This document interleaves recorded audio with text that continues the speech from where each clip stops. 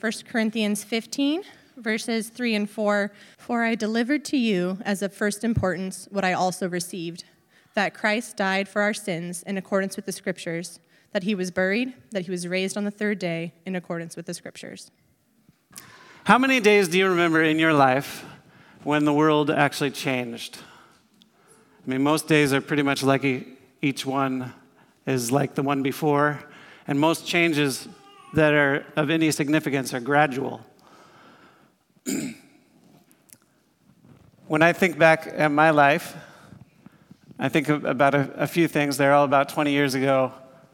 The first one was Y2K. Everybody thought that was going to be a big deal. And I remember my father-in-law had stockpiled food and ammunition and firewood and was ready for all the computers to crash and society as we know it crumbling at the stroke of midnight in 1999. But we had a pretty much normal New Year's Eve and pretty quiet New Year's Day. And when businesses opened the next day, it was like a non-event. It was no different than 1999, even though we were living in a new millennia. The calendar's changed, not much else. A little more than a year later, my life really changed. On September 7th, 2001, when Barron was born, I became a dad. And my life is still changing because of that, our family life, you know. And the world is still changing a little bit. But I think it was far more profound for Betsy and me and Barron than for, the world. A few days after that was 9/11/2001. Barron was 4 days old. That was a day. That was a big day. These terrorists who were angry at our country for being wealthy, immoral, and arrogant, they flew planes into buildings. And a lot of people died. It seemed like a big deal at the time. And I know for the kids that were orphaned that day, that was a completely life-changing day. But with a little bit of historical perspective, 20 years later, actually, the world didn't change all that much that day. Certainly not as much as the attackers wanted it to. The attackers are all gone. Their movement is still around, but hopefully weaker than it was then, I guess. I don't know. It's about the same, really. Since then, we've heard that event become something that people compare to. So even recently, I heard the attack in October in Israel from Gaza was people were referring to it as Israel's 9/11. And that's not the first time that people have compared some terrible act to 9/11. And then when you look back at previous generations before us, Pearl Harbor was a 9/11 moment. In fact, I don't know if there's any generation anywhere in the world in human history who has not experienced some sort of terrible event like that. It's because the world is cyclical. Things keep happening. Even though we try to prevent them from ever happening again, something happens again. As the book of Ecclesiastes puts it, there's nothing new under the sun, or even under the darkness if you live in Fairbanks in December. But today I get to talk to you about two verses from one of my favorite chapters in the Bible, maybe the very top favorite, I'm not totally sure. And Paul wrote this letter of the Bible about 20 years after the events that he's talking about. And these were days that the world actually really changed. And the change was actually good news for all of us and the world. It was a revolutionary change. So, thanks for the opportunity. I want to nerd out about each word, since there are only 2 verses. Do we have the passage up there? There we go.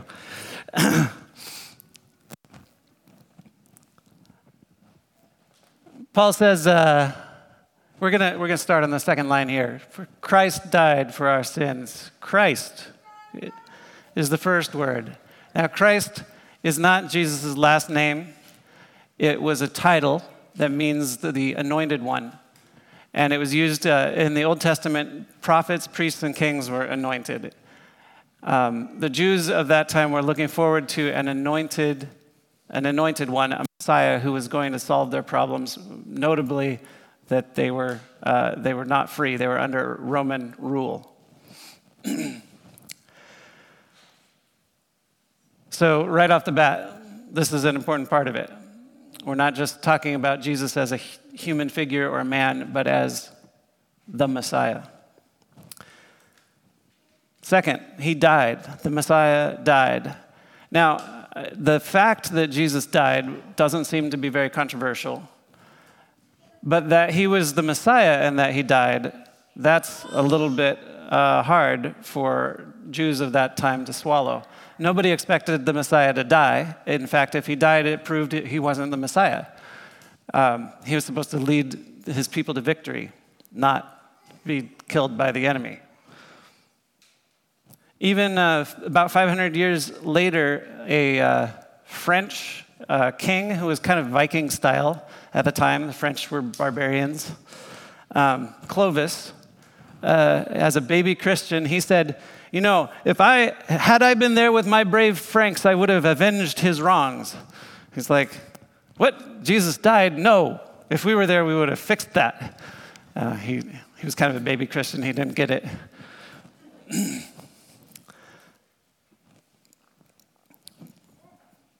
But that's an important part of this. Christ died.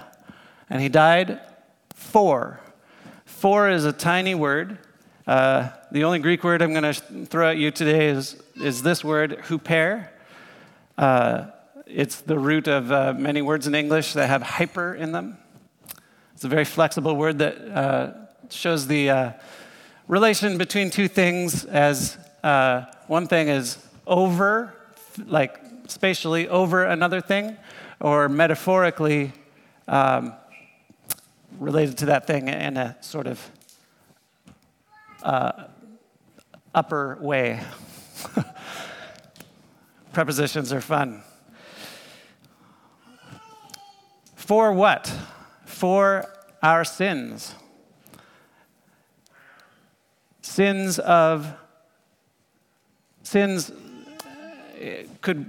We could expand that for hours. Sins of commission and omission. Bad things we've done, good things we haven't done. The time I said a little bit too much when I was arguing with somebody. The time I didn't say enough when I could have made a difference. Private and public. Sins against God.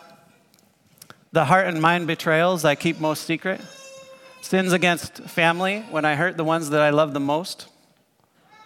Sins against the world, when I either worship it or abuse it. When I become wealthy, immoral, and arrogant, or I seethe with resentment and hate against those who are more wealthy, immoral, and arrogant than I am. And if I pause for a moment, I'm sure you can remember some specific sins of your own.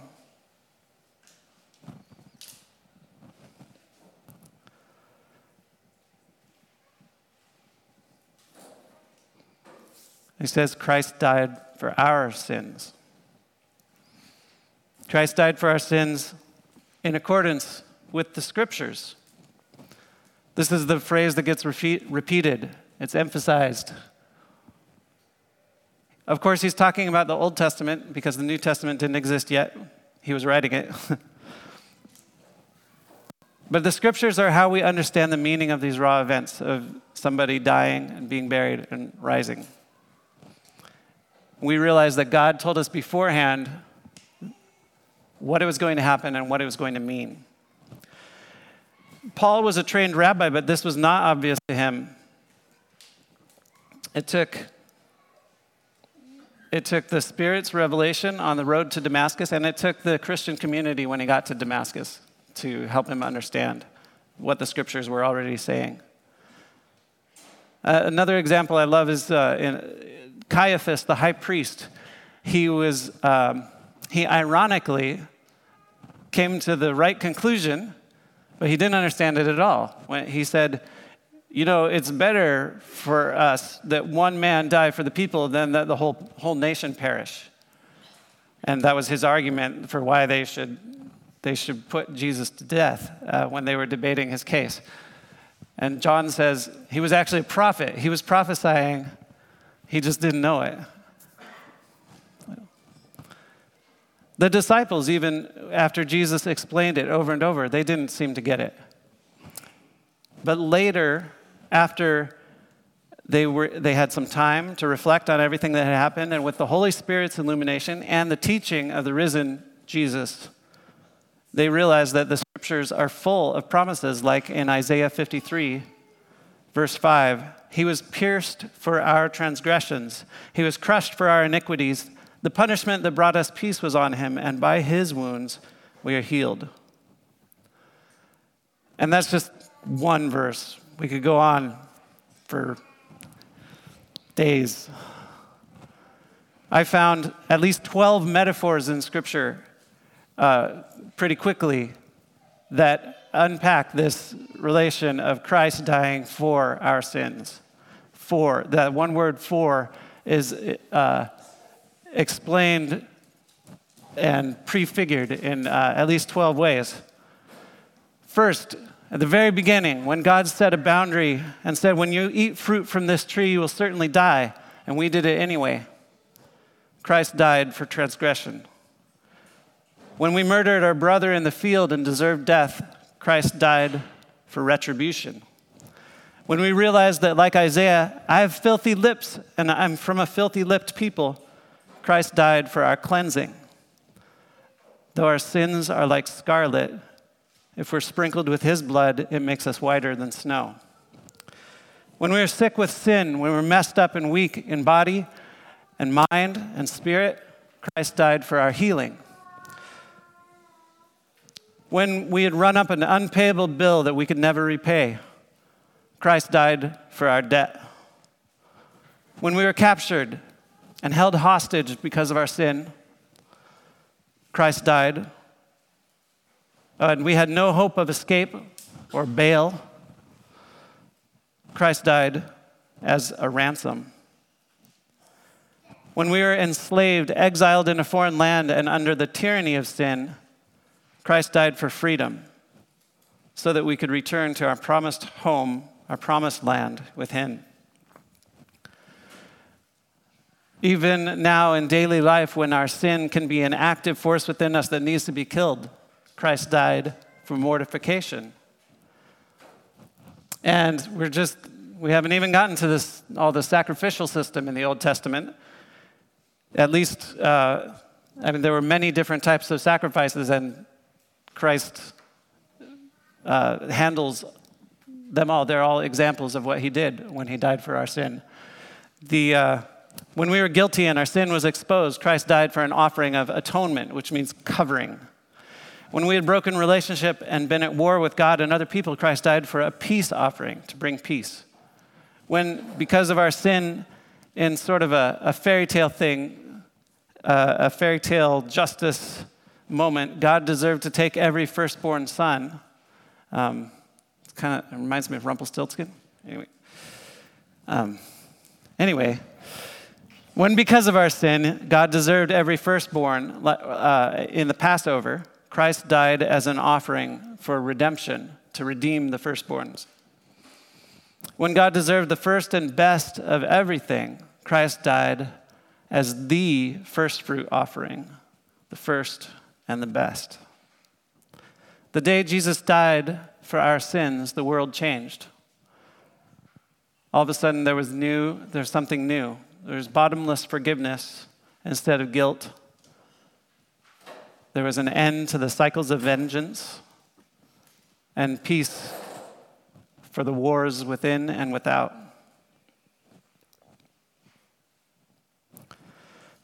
Paul says after he died, he was buried. Also should not be controversial, but it's an opportunity to notice that we actually have a persistent error in our cultural expectations about what happens after someone dies, and it's very unbiblical. Jesus did not die and go to heaven. Paul doesn't say he died for our sins and went to heaven. When he died, he went to the tomb. Now, death wasn't the end. He wasn't just completely extinguished and destroyed like many people think happens at death. But he also didn't seem to turn into an unbodied, incorporeal spirit or a ghost or a memory that somehow gave inspiration to his followers. He was dead in the tomb. And it was like sleep. Paul goes on in the rest of this chapter to explain all the ways that our death and our resurrection are going to be like his death and resurrection. Which gets us to the next phrase, he was raised on the third day. Paul doesn't think that the basic fact of it is particularly he seems to imply in the next few verses that the number of people who saw Jesus raised from the dead is good evidence that he was actually raised from the dead. He doesn't seem to think that that's like a controversial concept. He seems to think that there's enough people who witnessed it that there's enough evidence out there. But he, as I said, he didn't believe it at first. Many didn't believe it. Many continue to have trouble believing that, right? That's the hard part of this phrase, to believe. But it's important, again, to note that he's talking about a body that's alive again. It's resurrection. It's not like a ghostly, disembodied life. This was a special, pivotal event. It wasn't a sort of regular miracle like some of the other people who were raised from the dead, like Lazarus.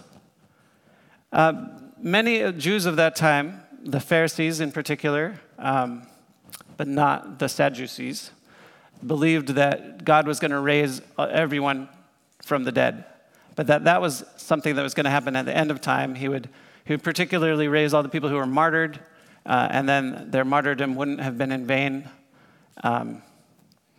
But the idea that one person, the Messiah, was to be raised right now was not something that any Jew was expecting. Many Gentiles believed in eternal souls, but they were locked in Hades. And they had lots of stories for what happened when your soul would be stuck in Hades forever. And everybody knew it was a one-way street. But that's not what Paul is saying. He's saying that Jesus rose, that he rose again. He was alive again. His body was present. He did things. He saw people. He touched things. He ate. Eventually, his body ascended to heaven. So he would be one of the few people who did that, like Enoch or Elijah. And his body is not anywhere else right now. It's not like he left his body behind, but his body is alive somewhere forever, and he's coming back someday in that body.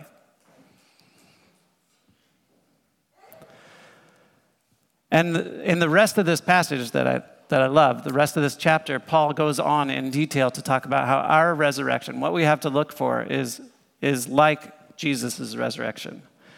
It has a profound meaning for the whole world because it's a first fruit or deposit of that final resurrection. And it shows that the one who created the world will make a new creation. He'll renew by recreating, and he'll fix what was wrong, dying unjustly. In Jesus' case, he will make it come untrue, as Sam the Hobbit said. Everything sad will become untrue.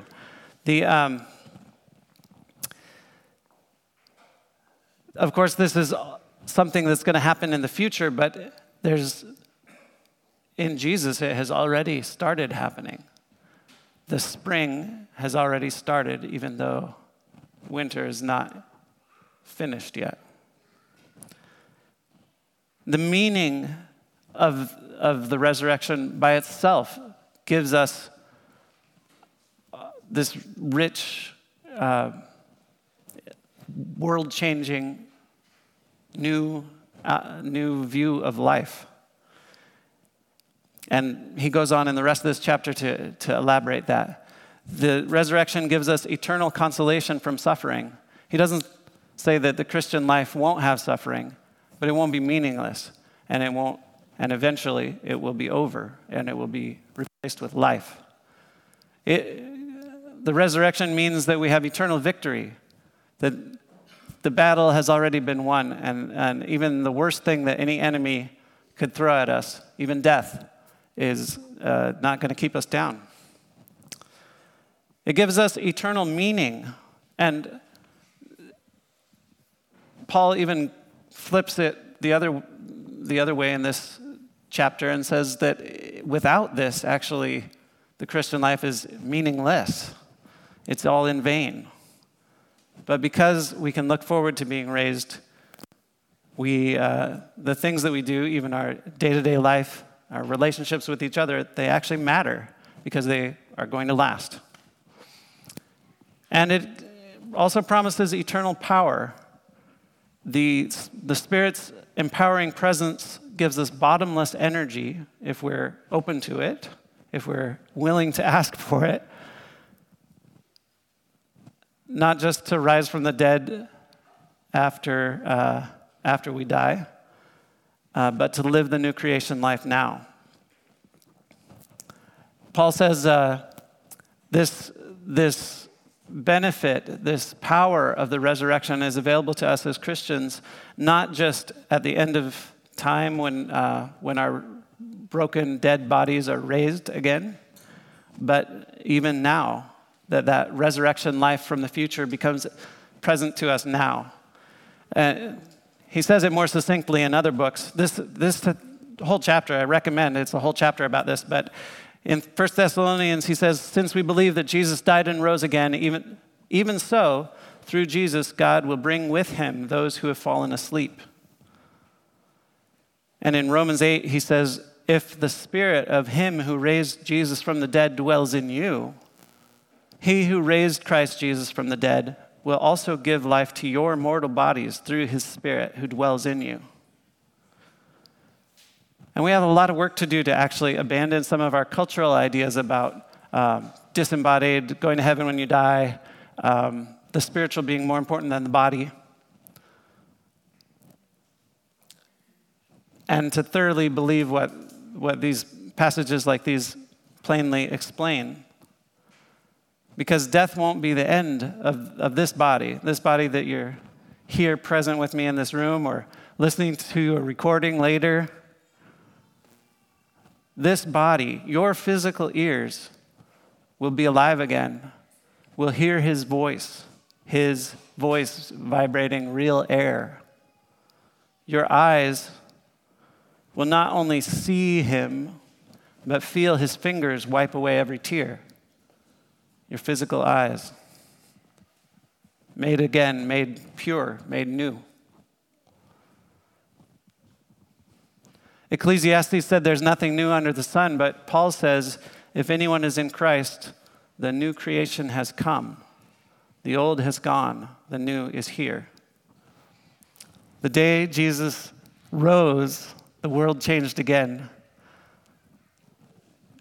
not just bottomless forgiveness, but bottomless life, and the first day of a new creation that continues in all of us.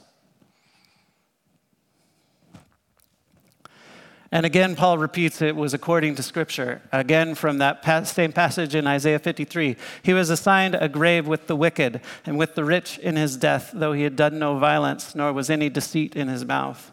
Yet it was the Lord's will to crush him and cause him to suffer. And though the Lord makes his life an offering for sin, he will see his offspring and prolong his days, and the will of the Lord will prosper in his hand. And again, we could go on, but for your follow-up, I recommend these whole chapters, the rest of this chapter, 1 Corinthians 15, Isaiah 53, Psalm 16, Romans 8, and Revelation 21.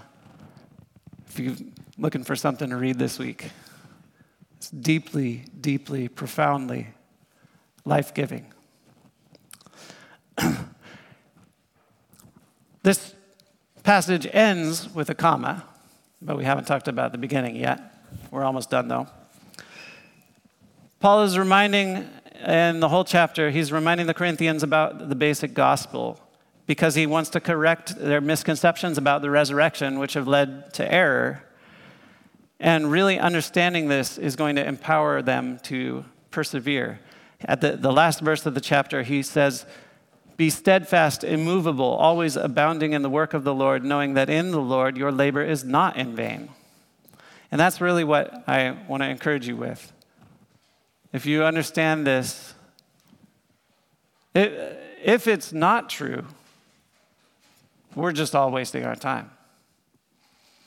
But if it is true, none of this is in vain. Okay, so back to the first line. Real quick. He says, we'll do it in reverse order. He's passing on what he received. How did he receive it? He received it from the Lord, from other Christians, from Scripture. Have you received it? Are you still receiving it? Have you received it from other Christians, from people who witness to you and tell you, no, that's really what it means? Have you received it from Scripture? Have you looked it up and done your own research? One of the most life-changing things in my life was when I was 16, and this cute girl I knew, who I'm now married to, she invited me to read the Bible starting in Matthew instead of Genesis, and made all the difference.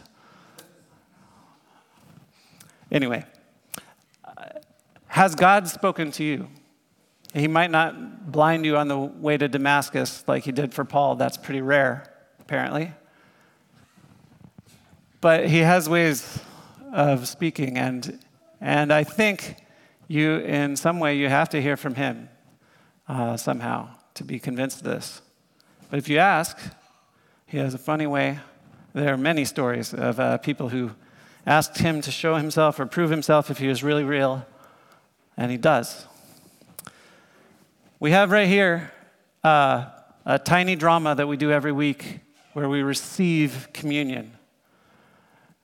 And this is a way of putting, the church was very wise, well, because Jesus told them to, that we don't just receive with our minds or our hearts, but we receive with our tongues.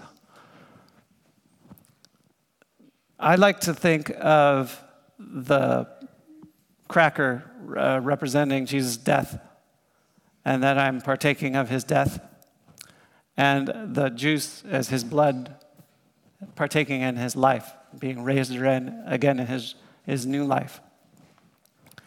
That's just one way that we receive. Second, Paul says it's first importance. You know, this was actually an awkward thing to build your religion on. it was difficult for Jews and people like the Vikings to swallow. It's inconvenient. For one thing, like everyone, not just modern people, but everyone knows that death is a one-way street. People don't rise from the dead. People knew that somebody who got assassinated by his enemies and tortured to death was not a good leader. But Paul doubles down and says, no, this is essential. And without this, our faith and our life, our preaching is useless.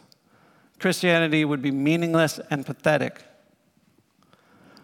Now, hypothetically, if you were wanting to invent a new religion and talk people into it, this would not be a good move. It would be a bad strategy. It would be much better to say something more acceptable to Jews, like say Jesus was a martyr prophet, but God was still going to raise a new Messiah.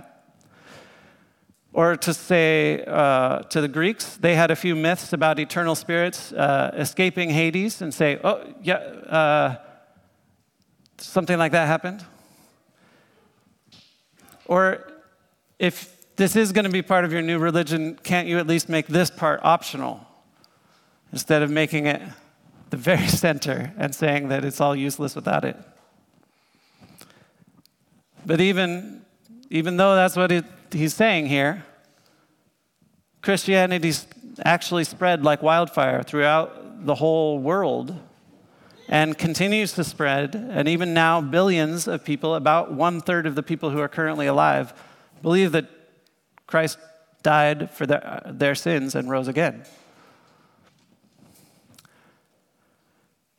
And the simplest explanation is that this awkward thing to build your new religion on was true.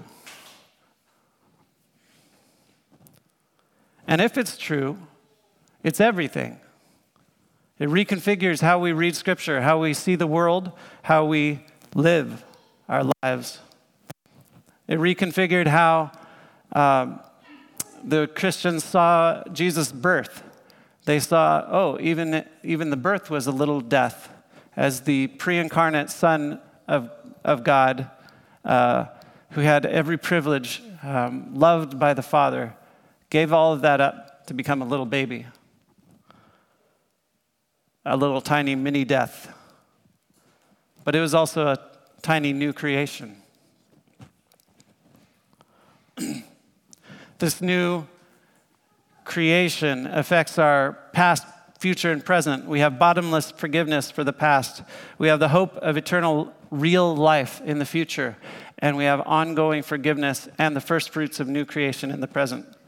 It includes and empowers all of our life, our family, our work, and ministry.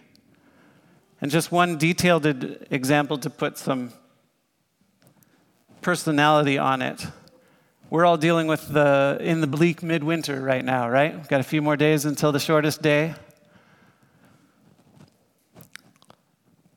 I will say that it can be life-threatening.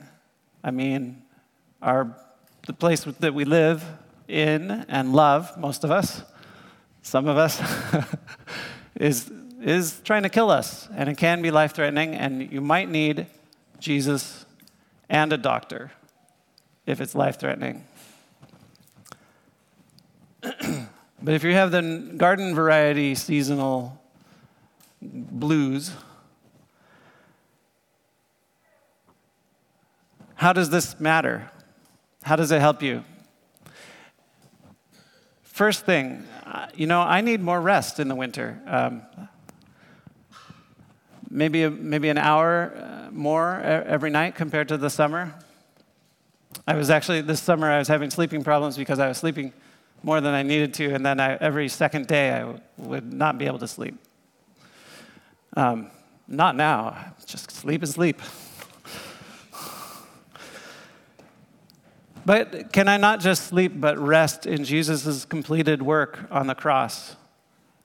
Can I rest like he was asleep in the tomb, or that Paul says we will sleep before we are changed into our new bodies? Can I rest in being forgiven and rest in hope for the springtime of new creation instead of just sort of bleh. And then beyond that, after my extra hour of sleep is complete, if the Spirit of who raised him from the dead dwells in me, can I rely on that Spirit to actually get me out of bed and lead me and empower me to do a new creation type of life? Finally, Paul says, I delivered this on. We're all stewards of this too. If we've received it, if we put it first, we got to be delivering it to others. Who? Who does God have for you to deliver this to? Maybe you will start with the ones closest to you, your family, your coworkers, Fairbanks, Alaska, the world. This is good news, and it continues to change the world.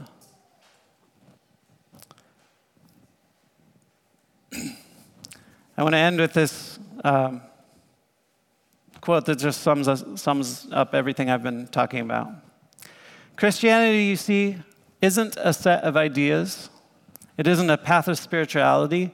It isn't a rule of life. It isn't a political agenda. It includes and indeed gives energy to all those things. But at its very heart, it is something different. It is good news about an event which has happened in the world, an event because of which the world can never be the same again. And those who believe it and live by it will, thank God, never be the same again either. Let's pray. Oh Lord, we thank you. Lord Jesus, we thank you for dying, for rising again. We pray that you would teach us what this means, that you would apply it to our lives, that your Holy Spirit would help us to put it first, and that we might live every day in your forgiveness, your bottomless forgiveness, and the bottomless power of your new creation. We pray that you take that resurrection that you promise, that new life, and that you'd give it to us now. We pray in Jesus' name, amen.